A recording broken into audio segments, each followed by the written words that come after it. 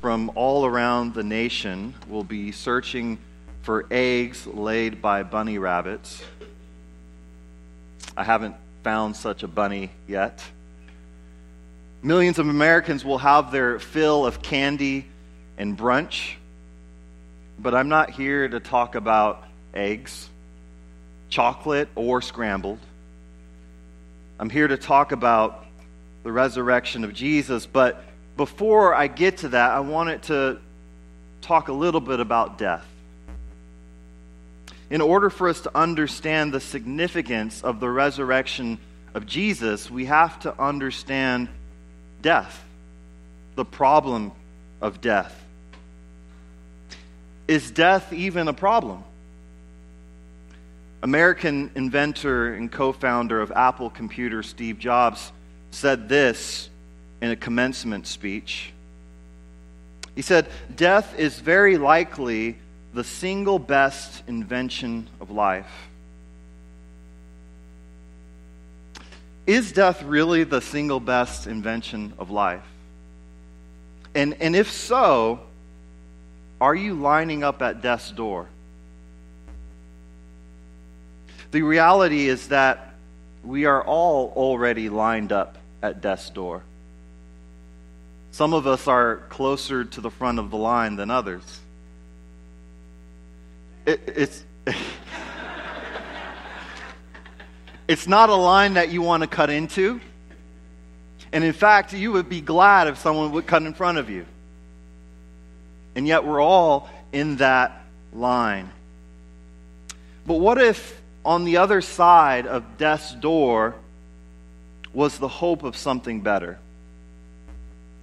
What if on this side of death's door there was the hope of something better?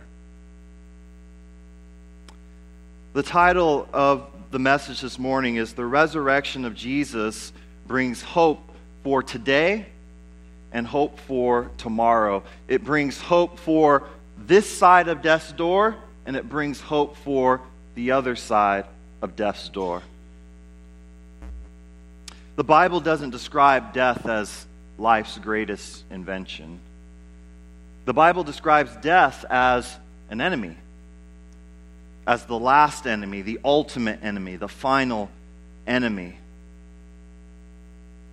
Easter is a celebration of an event that was meant to destroy death once and for all, and that event is the resurrection of Jesus Christ. And when it comes to the importance and the believability of the Christian faith, everything stands or falls on this one event. If the resurrection of Jesus did not happen, then we are wasting our time. Bring on the chocolate eggs and scrambled eggs because I'm hungry. But if the resurrection of Jesus happened, then it means everything. It's not just a game changer, it's a life changer. And so I want to talk to you, I want to speak about three things related to the resurrection of Jesus. The first is the resurrection of Jesus really did happen. The second is that the resurrection of Jesus completes the message of Jesus. And the third point is that the resurrection of Jesus gives us hope for today and hope for tomorrow. Those are the 3 points. Point number one, the resurrection of Jesus really did happen. Christianity is an evidence-based faith. The primary event of Christianity is the resurrection, and its truth is established based on evidence. What do I mean? If you want to build a false religion, you make something up that cannot be verified. So, say that you went by yourself into the woods and you received the Word of God directly. Only you and you only received it, and you wrote it down on some magic plates, okay? That is a great way to make up a false religion. Why? Because only you heard from God. How do you know? Take my word for it. So, if you're trying to make up a false religion, you don't base it off something that can be verified, and that's exactly what the Christian faith is. when we say that Jesus is risen from the dead, that's an event that can be verified or it can be debunked. And how do you debunk a resurrection?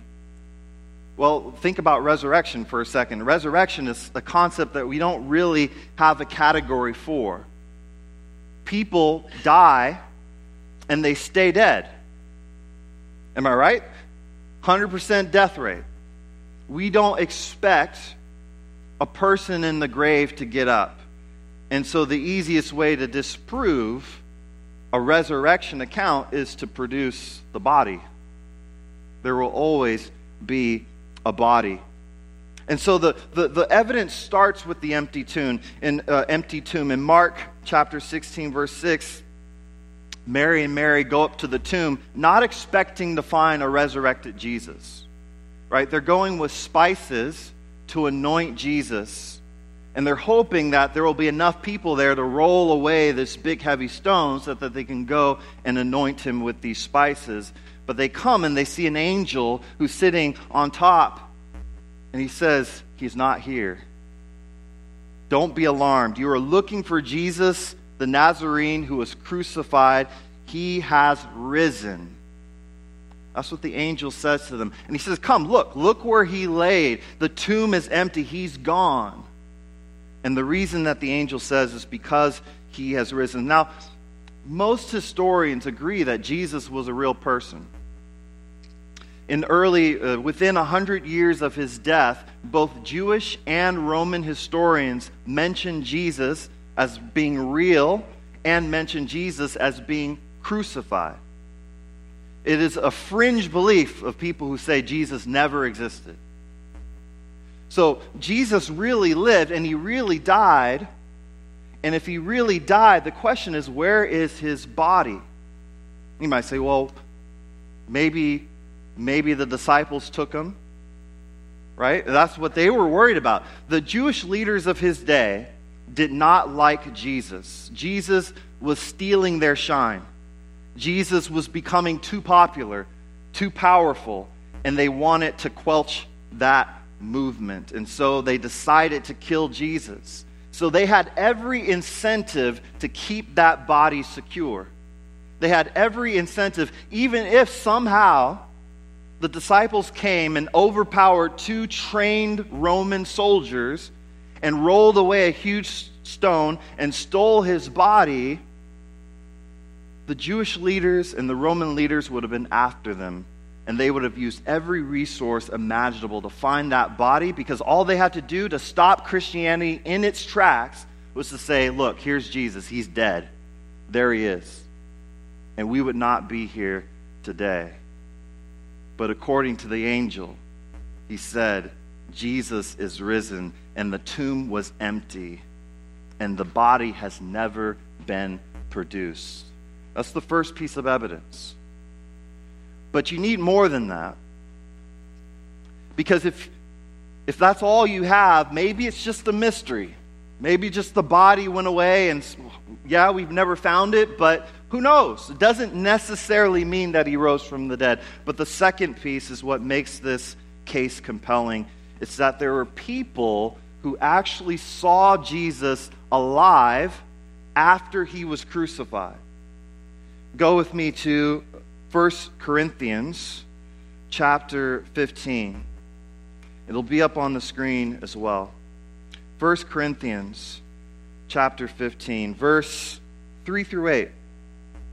For I delivered to you as of first importance what I also received, that Christ died for our sins in accordance with the Scriptures, that he was buried, that he was raised on the third day in accordance with the Scriptures, and that he appeared to Cephas, then to the 12.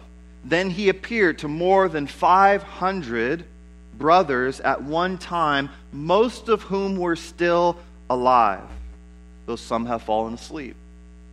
Then he appeared to James, then to all the apostles. Last of all, as to one untimely born, he appeared to me. This is Paul writing. Paul's saying, I've seen him. Peter's seen him. All the apostles have seen him. 500 people at one time have seen him. And he said, some of these people are alive today. He's writing to the Corinthians. In other words, he's saying, go talk to them. They're living.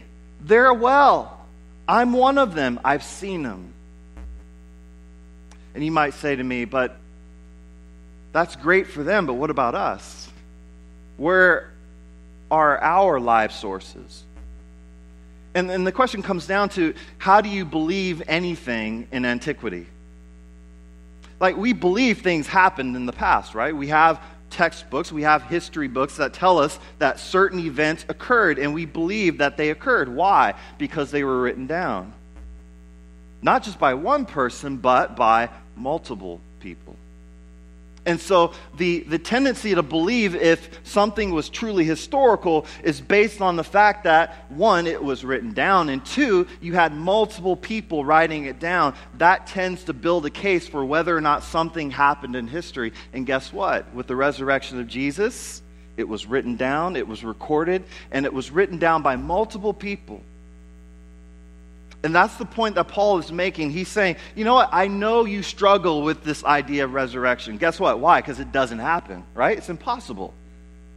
But he's saying you can talk to hundreds of people who are still around, who saw it with their own eyes. And as unbelievable as it might seem, the evidence seems to say that something happened miraculously. The resurrection of Jesus of Nazareth from the grave. And so the thing that I want to bring us here to first, the resurrection really did happen. Based on the evidence, like the alternatives aren't good. And people have proposed, well, okay, how do you explain that people saw Jesus? Well, maybe he never really died. Like people have proposed that. But when you think about how he died, he was flogged, he was beaten, and he was hung on a cross, and then he was stabbed in the side with a spear that pierced his heart by professional executioners. And then he was put in the tomb with a large stone rolled in front of it. There's no way anyone survives that. And so even that's not a great explanation. The only explanation that makes sense, even despite the seeming impossibility that anyone could raise from the dead, is that somehow Jesus really rose from the dead. But that's not the only reason why we should believe. I think even more important and more compelling for me than the evidence of the resurrection is the message that the resurrection of Jesus completes. Jesus came to earth, the Son of God, in flesh, in human form, and he had a message to proclaim. And that's my second point, is I want to speak to you about how the resurrection of Jesus completes the message of Jesus. What is Jesus' message? I want to look at a familiar passage from the Gospel of John. John chapter 3, verse 16 and following. For God so loved the world that he gave his only Son, that whoever believes in him should not perish, but have eternal life. For God did not send his Son into the world to condemn the world, but in order that the world might be saved through him. Whoever believes in him is not condemned, but whoever does not believe is condemned already, because he has not believed in the name of the only Son of God. It's interesting, before I get to the "for God so loved the world" part, he says that he's not come into the world to condemn because the world is already condemned. In other words, we are born into a state of condemnation. Now, what is that state? He answers that in verse 19. This is Jesus speaking. And this is the judgment.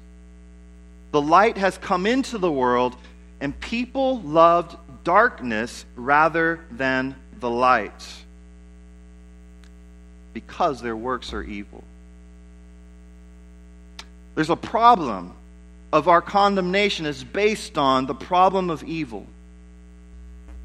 We're born in need of a Savior because we desire darkness. We desire evil deeds rather than light. And it's not difficult to understand that evil exists in the world. Even this morning, I don't know if you read about the church bombings in Sri Lanka.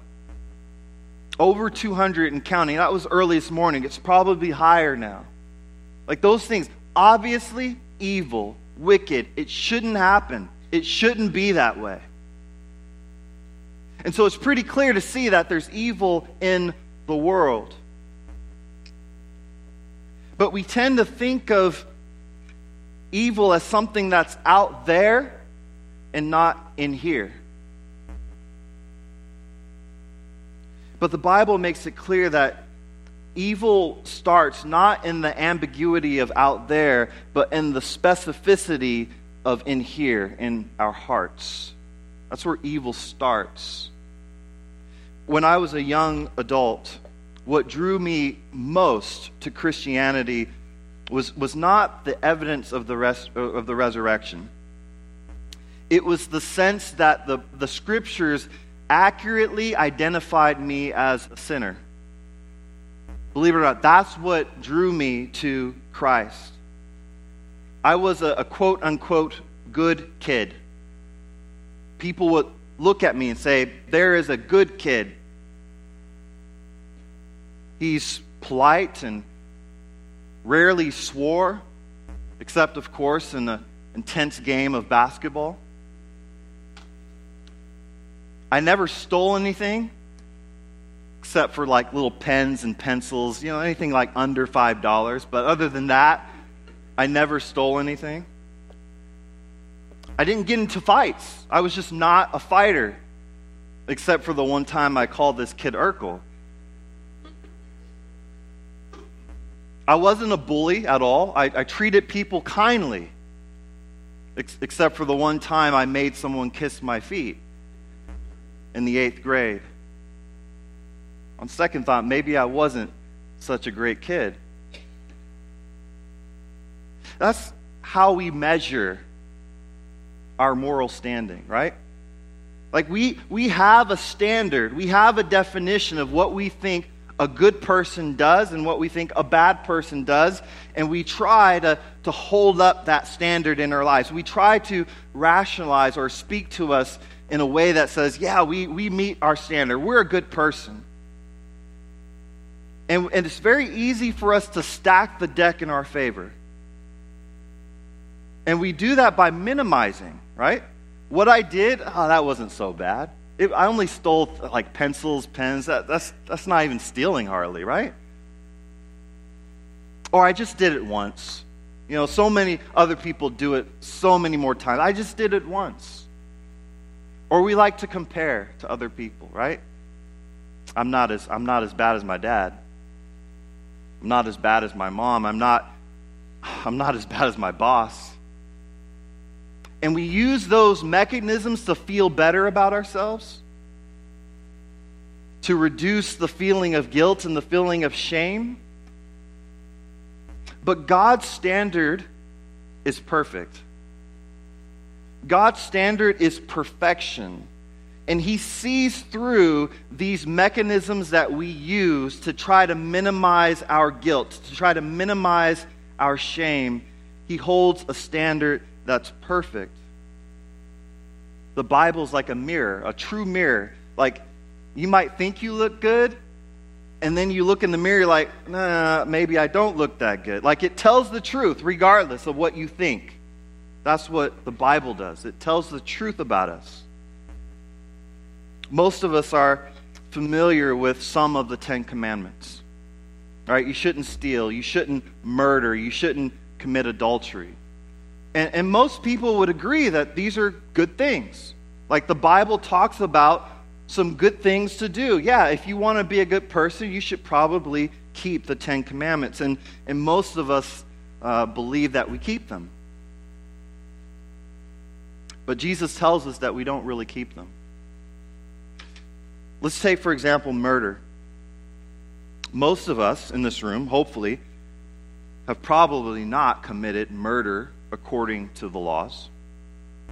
And so it's really easy to, if you're reading a list of things, okay, what makes me good? Okay, murder, don't murder. Okay, check, I'm good, right? That's how we approach God's law. But Jesus interprets that law in a way that implicates all of us. Let's go to Matthew chapter 5. Matthew 5, verse 21. This is Jesus interpreting the law for us. He says in verse 21, "You've heard that it was said to those of old, 'You shall not commit murder. And whoever murders will be liable to judgment.'" Right? If you murder, you get the consequence. That's what Jesus is saying. "But," verse 22, "I say to you that everyone who is angry with his brother will be liable to judgment. Whoever insults his brother will be liable to the council. Whoever says, 'You fool,' will be liable to the hell of fire." Now, what Jesus is doing, he's clarifying where the bar is. It's just not what you do externally that determines your moral character. It's what's in your heart, and it's even what you say. And when I read things like this in the Scripture, and I examine my own heart, and I examine my own words, I find that I don't measure up. How many of you have ever used words to tear into someone? You can raise your hand. You can just sit there and pretend like you haven't. Right? But have you ever used the word? You're not trying to correct. You're not trying to gently help someone see the right thing. You want them to feel the pain, right? You want to tear someone down. And what Jesus is saying is that's using your words to murder people. And he says murder deserves judgment. It deserves consequence, not just if you physically kill someone, but even if your heart is reflective of... Have you ever hated someone, and maybe I'm just speaking about myself, like in a moment, not just completely, right? But in a moment, have you ever hated someone so much that you wouldn't mind if they just disappeared from the earth? You wouldn't mind if they just went away. That's what Jesus is talking about. And I want to be honest, this is in our hearts. This is in everyone's hearts. And not just murder. He goes down the list of things. He says murder, adultery, like, oh, I haven't committed adultery, but have you been looking at porn? Have you been fantasizing about other women or other men? Guilty.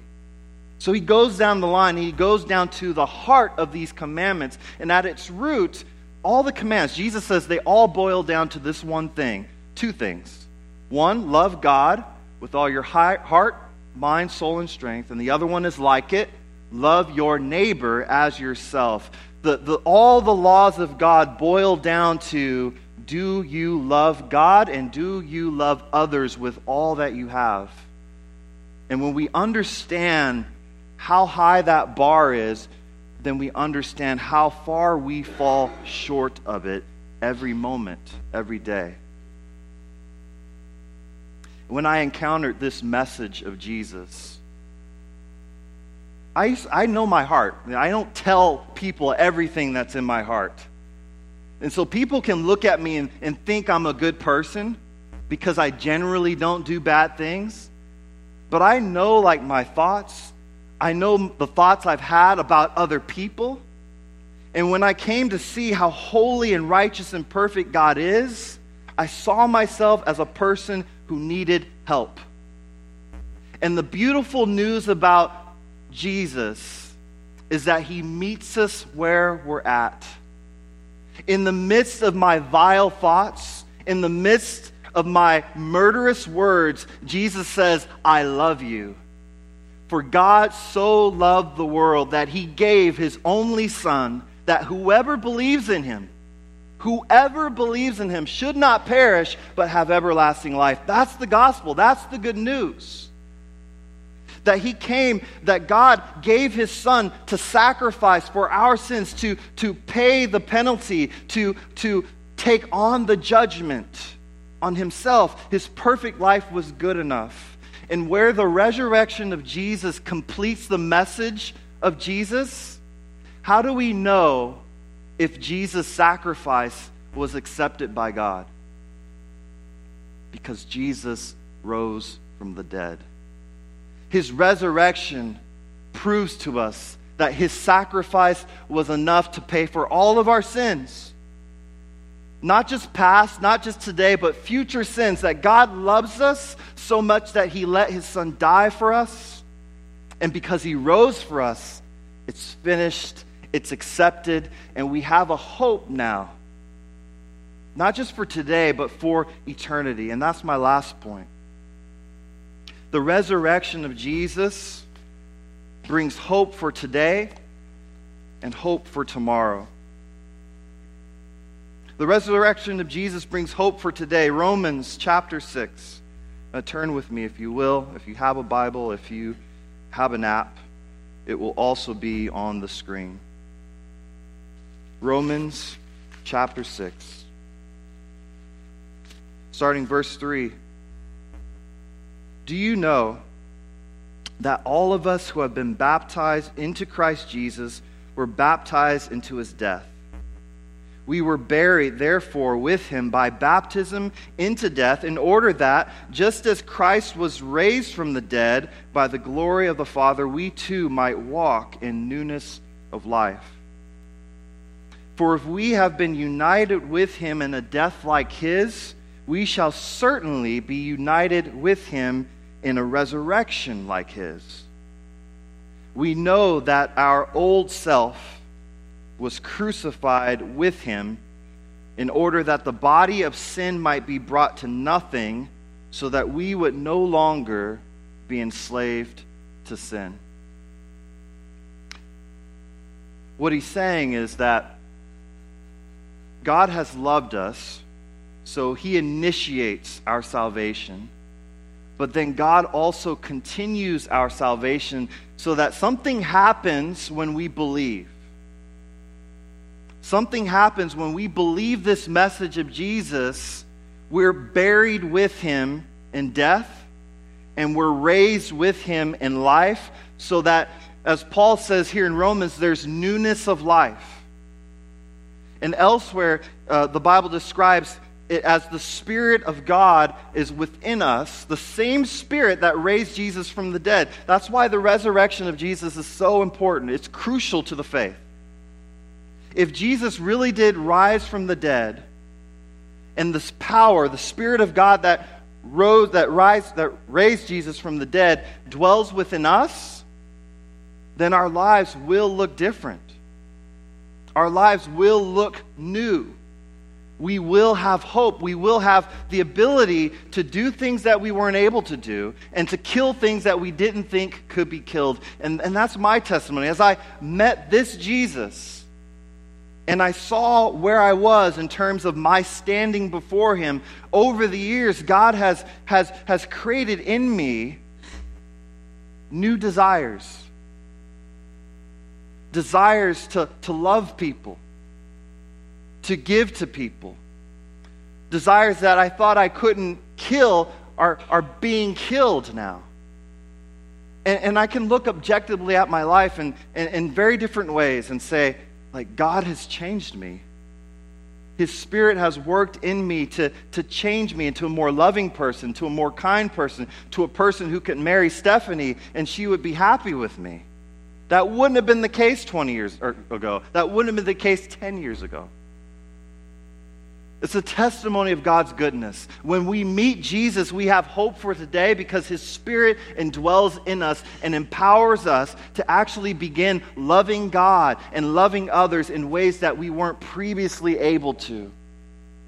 It's real. Like, God works. He's alive. He's well. He sits at the right hand of the Father. And he asks us to believe, to trust in him, to follow him, and see if he would not help us in our walk. The resurrection of Jesus also brings us hope for not just today, but hope for tomorrow. Verse 5, same chapter. For if we have been united with him in a death like his, we shall certainly be united with him in a resurrection like his.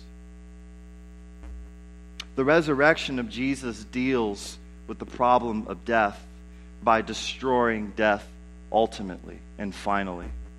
Because Jesus rose from the dead, we can look forward to a world, a kingdom where death no longer reigns, where sin no longer has its presence, where churches don't explode, where earthquakes don't bring down buildings, where there are no more school shootings. Like, we know this world is not the way it ought to be. And Jesus has said, hold tight. Because I rose from the dead, I'm coming again, and I will set everything right. And so in the midst of tragedy, in the midst of pain, in the midst of suffering, in the midst of a body that's broken and that's dying and that's decaying, there's a hope on the other side of death that God is bringing us a new body and a new world with a new king who reigns and rules righteously and with love and with justice, and all pain and all suffering will be no more, all sin will be no more, all evil will be no more, and we will have new bodies that are able to perfectly reflect the ways in which God has created us to be. And we will be in his presence forever. And this is the new world, the new kingdom that Jesus is ushering in, starting at the cross, when he paid for our sins. And when he rose from the dead and proved that his sacrifice was enough, it's something that we have now. It's a real hope that we can hold on to in the midst of darkness. We have glimpses of God's beauty in this world. And those glimpses can serve like as a down payment, a reminder of what God will bring in fullness in time. And so if you have believe this message of Jesus, you have this hope. You have eternal life right now. Your life will not end. It may end on this earth. It will end on this earth, unless Jesus comes back first. But on the other side of death's door is life everlasting with a God who loves us. With a God who loves us so much. And we're going to do some baptisms. Baptism is a time where it's like a symbol of what actually happens. So we're buried with Christ and we rise to new life. And when we hear this message, how we respond is to follow Jesus and to say, Lord, you're right. I've tried too long and too hard to try to be good. Lord, I need help. I acknowledge that I fall short of your standard, and I need you to save me.